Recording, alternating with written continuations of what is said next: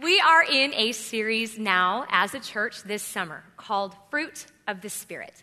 We are spending our whole summer in the book of Galatians chapter 5, where Paul, who was really one of the first pastors to the people who called themselves Christians, who called themselves Jesus followers, and they were figuring out what it looked like to be a Jesus follower. I think you and I are still figuring out what it looks like to be a Jesus follower, and so we can lean into the things that Paul writes.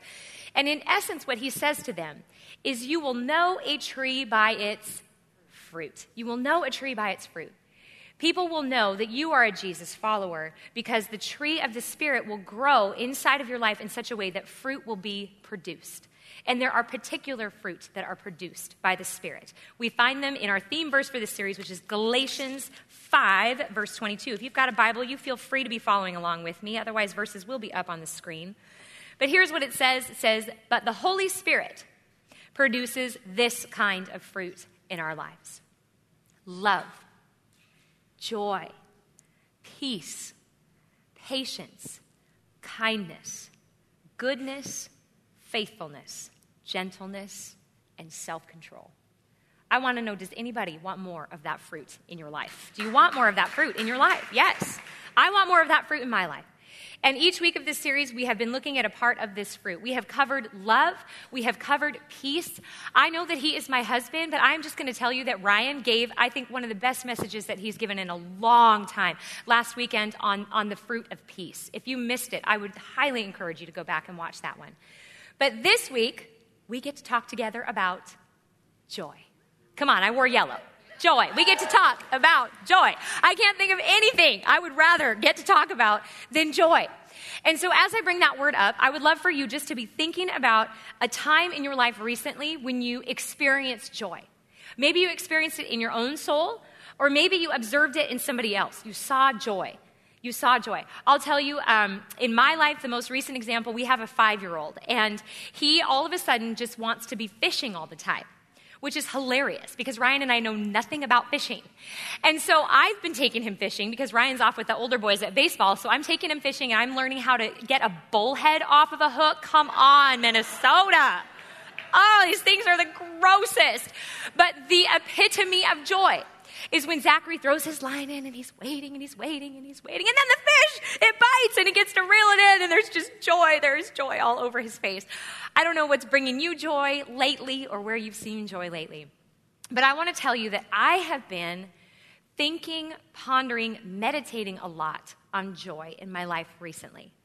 And I just want to bring you into that journey a little bit. We pastors here at Hosanna, we just really believe in living candid before you and just living our lives authentically before you. And so I'm just going to let you in into what's been going on in my life recently.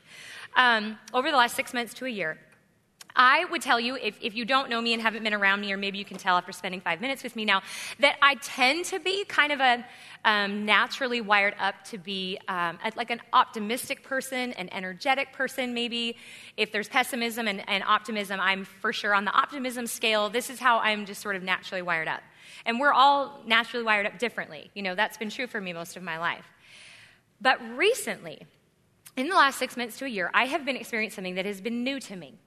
And that is that I have just been going about my life, I've been raising my kids, I've been going to work, and I have been getting hit seemingly just kind of out of nowhere with waves of, the word that I've identified with it is melancholy. Just like an overwhelming sadness coming over me. And it's not attached to anything. It's not, I'm sad about something. It's just like it's an overwhelming melancholy. And so it had been catching me off guard, and I knew, like, there's a secret inside of this. I'm supposed to pay attention to it. I'm supposed to lean in. What is going on with me in this melancholy?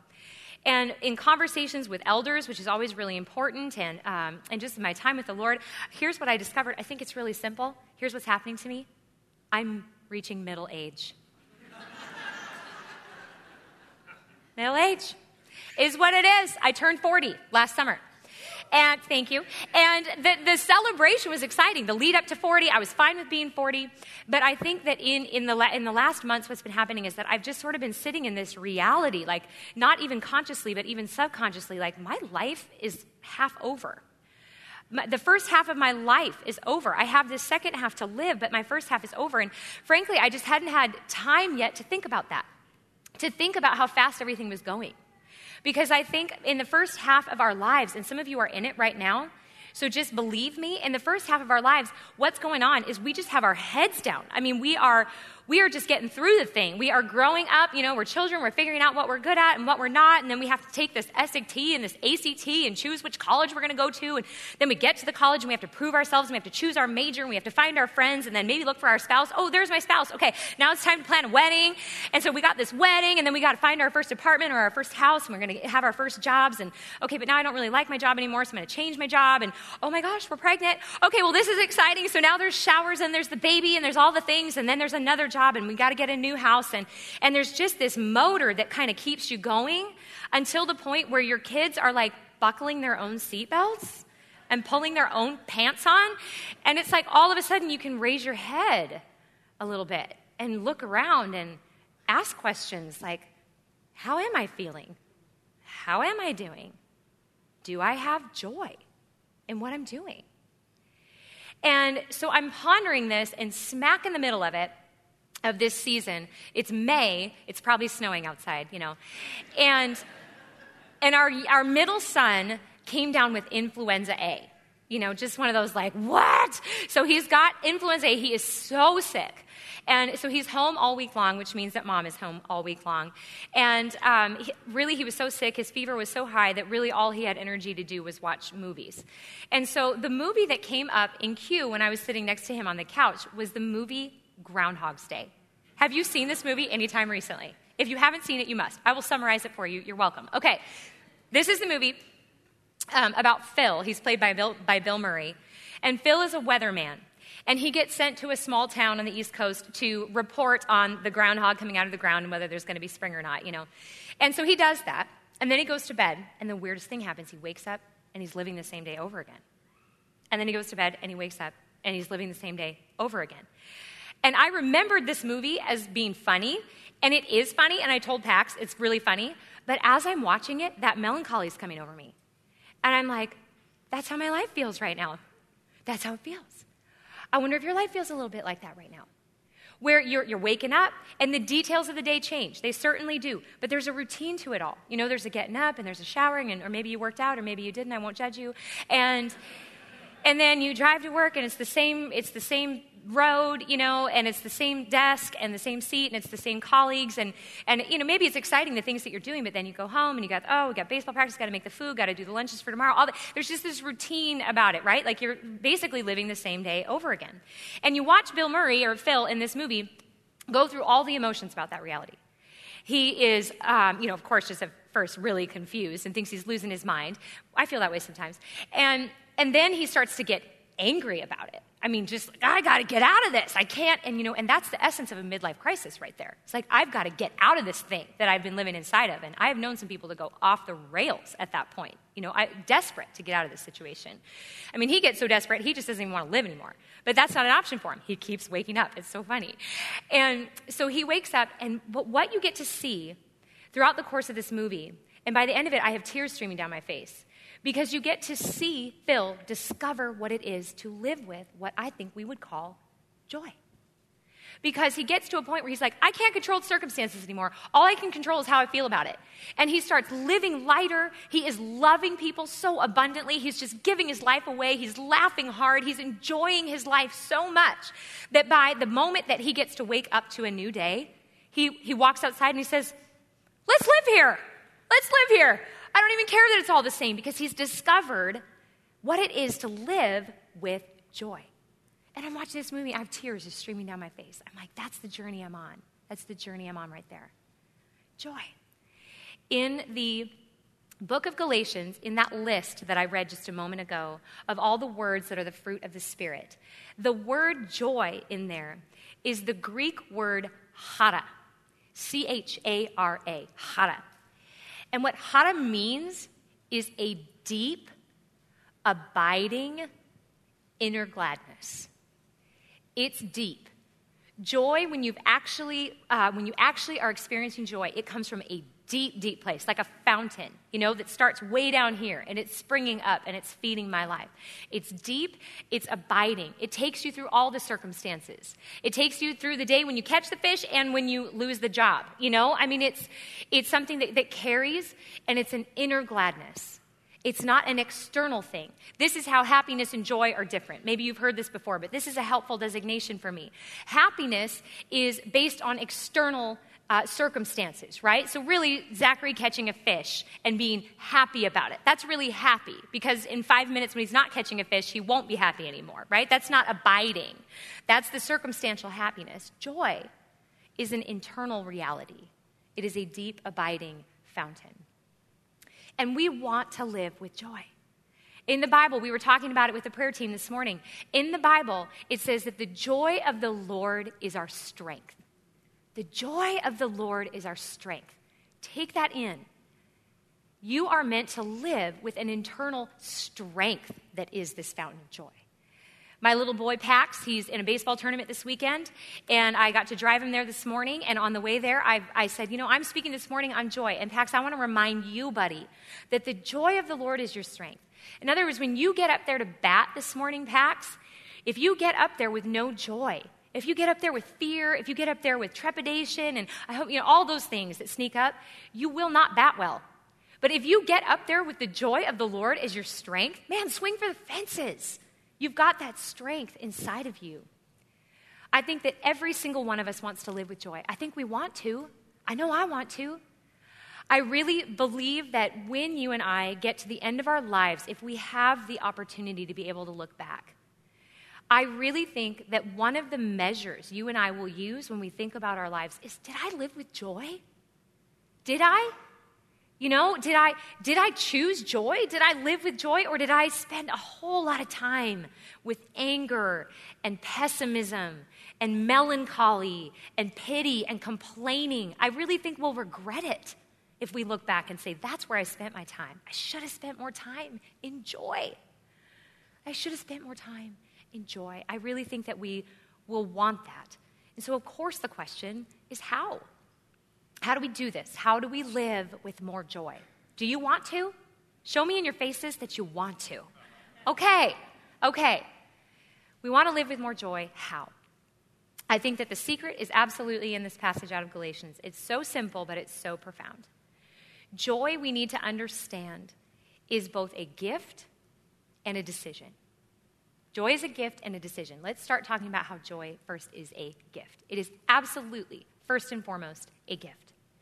In that list, we read in Galatians, but the Holy Spirit produces this kind of fruit in our lives. It is the Holy Spirit that produces this fruit. All of the fruit, including joy, is a gift. In other words, joy is a noun. You can think about it as a noun. It's all over the Bible. It is a noun. Joy is something that we receive. We receive it from the Holy Spirit, not by striving, not by anything that we are doing. It's something that we are just given. I want to just tell you about when I first came to faith. I've shared this with you all before, but I'll just remind you, my story is that I was 17 years old. It was the summer between my junior year and my senior year of high school.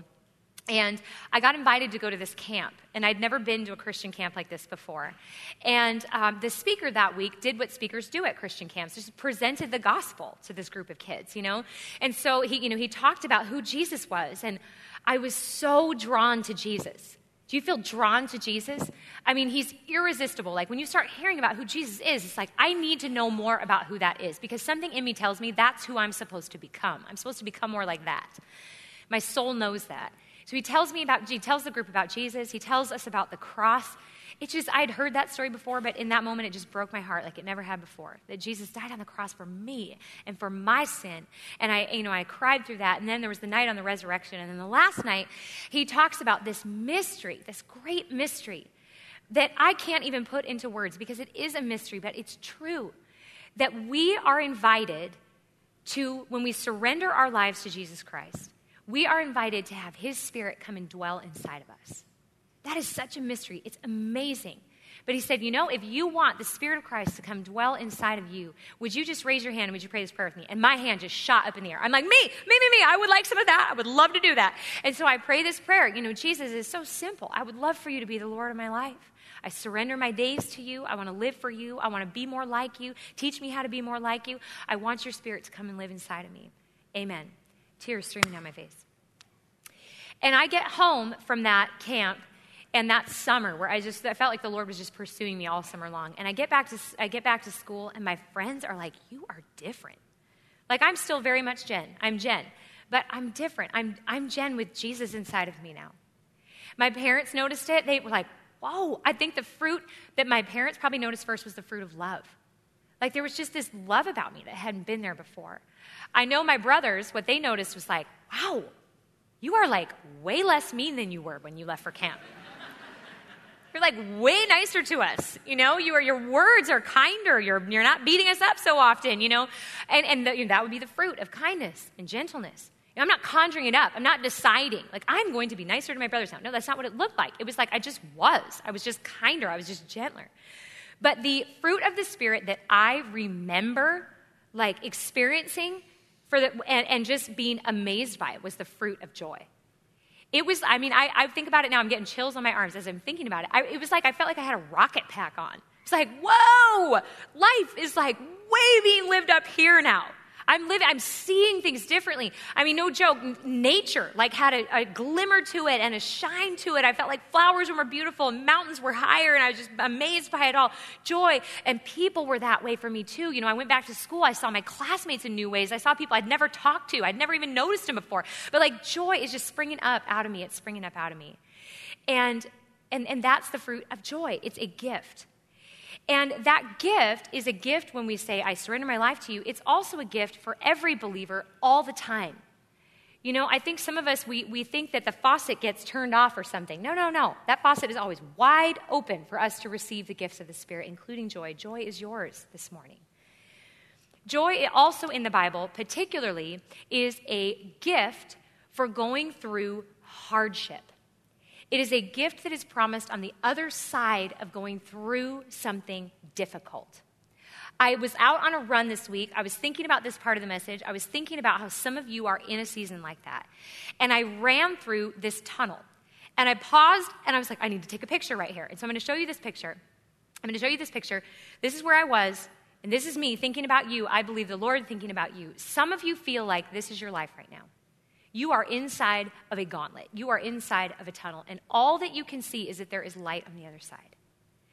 And I really believe that the Lord led you here today to remind you that joy is yours on the other side of that tunnel. Joy is yours on the other side of that tunnel. Joy is a gift. Psalm 30 says it best.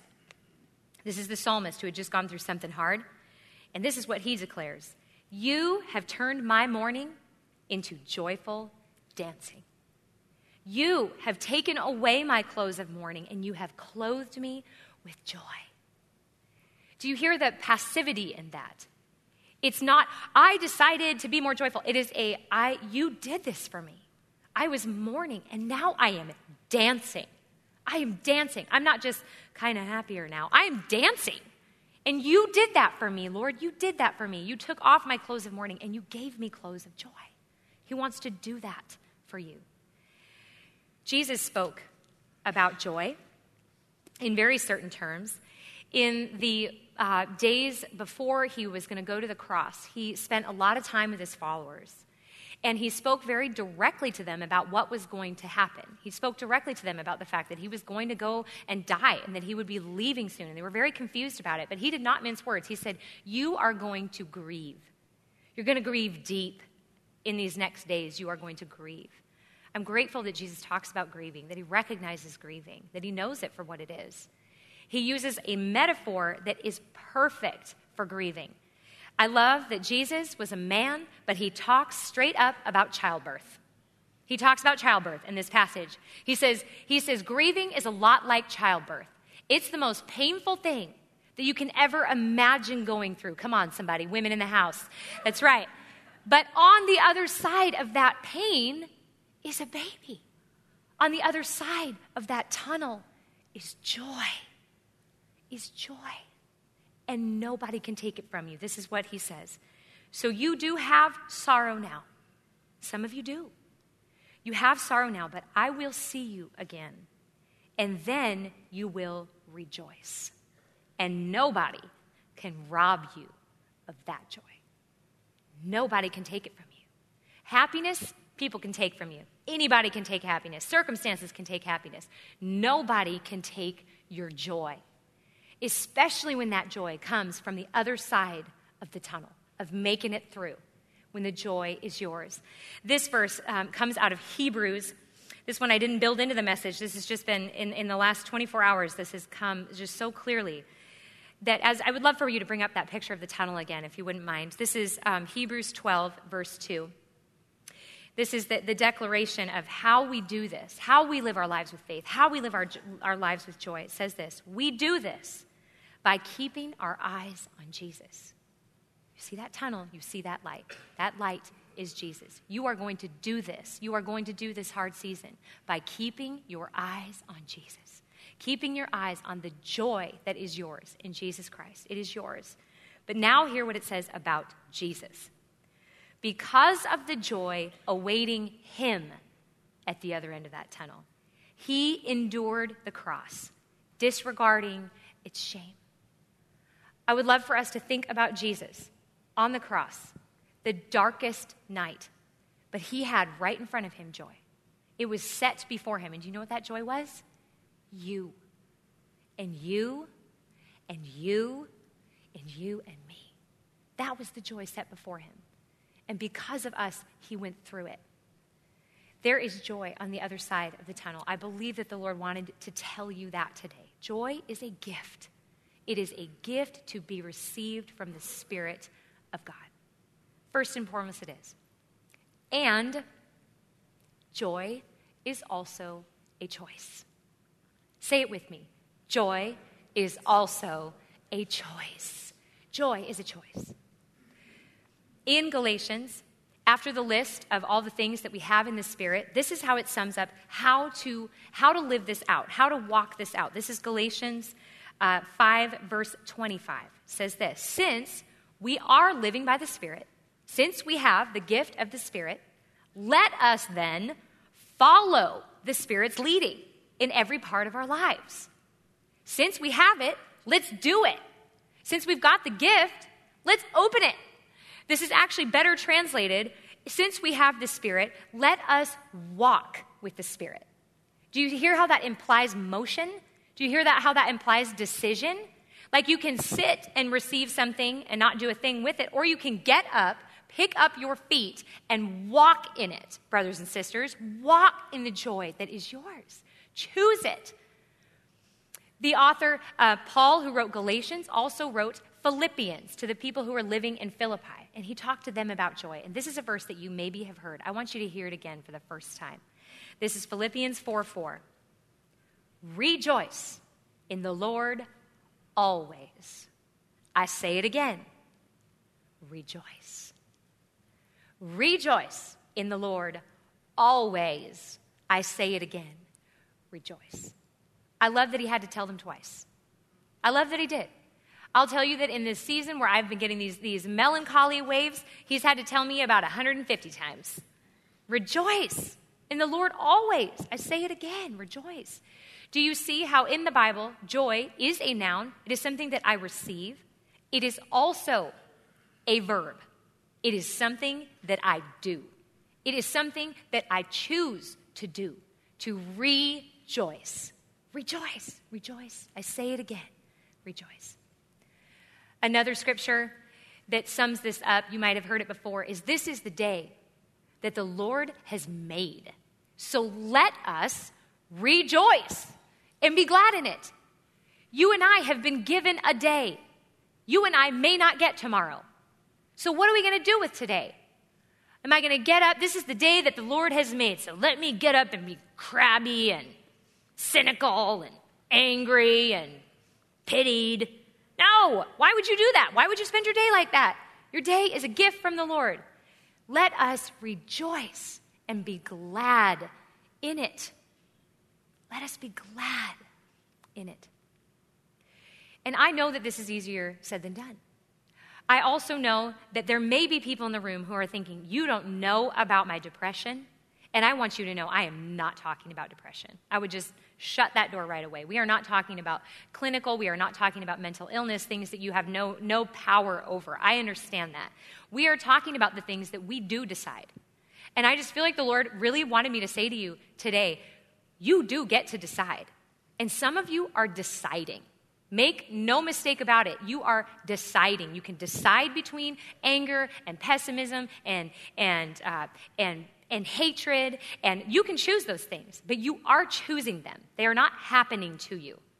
Or you can open the gift that is yours, which is joy. You can move toward rejoicing. But it takes intention, and it takes practice. And I had this thought as I was preparing this week, what better place to practice walking in the Spirit than in church? Come on, somebody. This is a great place to practice. This is a great place to practice. And so, we are going to practice moving ourselves toward rejoicing. I want to tell you that as I have been pressing into joy and I've been reading books about it, I've just been paying attention to the practices, the ways of walking, the ways of moving my feet that actually lead me to joy. And I'm just going to share with you today a really simple 3-step process that has been working for me to move me toward joy in situations and out of my melancholy. A very simple 3-step process. And they're going to go up on the screen. The 3-step process is simply accept, reframe, rejoice. Accept, reframe, rejoice. Those are the steps, but I'm going to teach them to you by actually leading you through them. And so here's what I want you to do. It's not weird, okay? Everybody's cool with this. You're all going to close your eyes. Everybody at all the campuses, close your eyes. I would love for you to put your hands out in front of you as if you are holding something. Because inside of your hands, I would love for you to hold a situation, a person that you are not currently feeling joyful about. Ask the Lord to show you. Show me a situation that I want to move toward rejoicing in. The first step as you hold that situation in your hands is simply to accept what is. Sometimes we don't like to look at what is. I am middle-aged. Dang it. More serious things. Someone I love has cancer. My job is going to be cut. My house is falling apart. I just heard that on behalf of somebody. This relationship is broken. And as we hold that in our hands and we just are accepting what is, we also have to accept what is of how I really feel about this. Maybe all I've allowed myself to feel so far is angry. But how I'm actually feeling is sad. How I'm actually feeling is scared. How I'm actually feeling is hurt. Sometimes we got to just sit with this one for a while, accepting what is, looking at it squarely. It is what it is. The next step in moving toward rejoicing is to reframe the situation that you are holding in your hands. You currently have a frame around this situation. I would love for you to picture it in your mind. Picture a frame around the situation that you are holding. That frame is made up of your feelings and your perspective and your brokenness. What we want to ask the Holy Spirit to do is to move the frame so that you can see this situation how He sees it. Holy Spirit, would you come? Move the frame. Show us how you see it. Show us what you're doing inside. Some of you, that frame just needs a little adjusting, maybe an inch or two. Some of you, it's like the Lord is taking that frame and moving it all the way to the background of the picture and showing it to you from a totally different direction. And again, this step can take time. You may need to do this later on in the week. I would encourage you to do it later on in the week. Reframe. And then the last step in this process is to choose to rejoice. It's a decision. Rejoice in the Lord always. I say it again. Rejoice. Rejoice in the Lord always. Even this, yes, this, especially this. Rejoice in the Lord always. I say it again. Rejoice. I say it again. Rejoice. Rejoice. You can open your eyes. I would love for you to pat your neighbor on the back and say, you did it. You did it. You just moved to rejoicing. Anybody grateful for the rejoicing that you have over the situations in your life? It's a beautiful thing. It's a simple thing. And I love the picture. You know, every week of this series we're saying as we talk about these virtues, as we talk about these gifts of the Spirit, now this week, go and live it. Go and walk it. Go and practice. And this week, you and I, we're going to come upon situations that make us crabby. We're going to come upon situations that offend us. We're going to come upon situations that we don't prefer. But you, brothers and sisters, have a choice. In that moment, accept what is. Ask the Lord to reframe it for you. And then choose, brothers and sisters, to rejoice. Joy is yours by the Holy Spirit. It is yours. May we close in prayer. Spirit of God, we know that in your presence there is fullness of joy. We are in your presence now. So in this place is all the joy that we need. It is full. It is full. I pray that right now you would fill my brothers and sisters with your presence. You would flood them with your joy. I pray that this day, as they walk out of church, they would walk out different. They would walk out full of joy. I pray that the things around them would glow in a new way. I pray they would feel like they are living at a higher plane, that they are seeing as you see. And I pray over the moments that these people have ahead of them this week, where they will be tempted toward melancholy. They will be tempted toward so many things, pessimism and anger, Lord. In those moments, by your Spirit, would you meet them? And would you move them to rejoicing? We ask it in the powerful name of Jesus. And all God's people said, amen.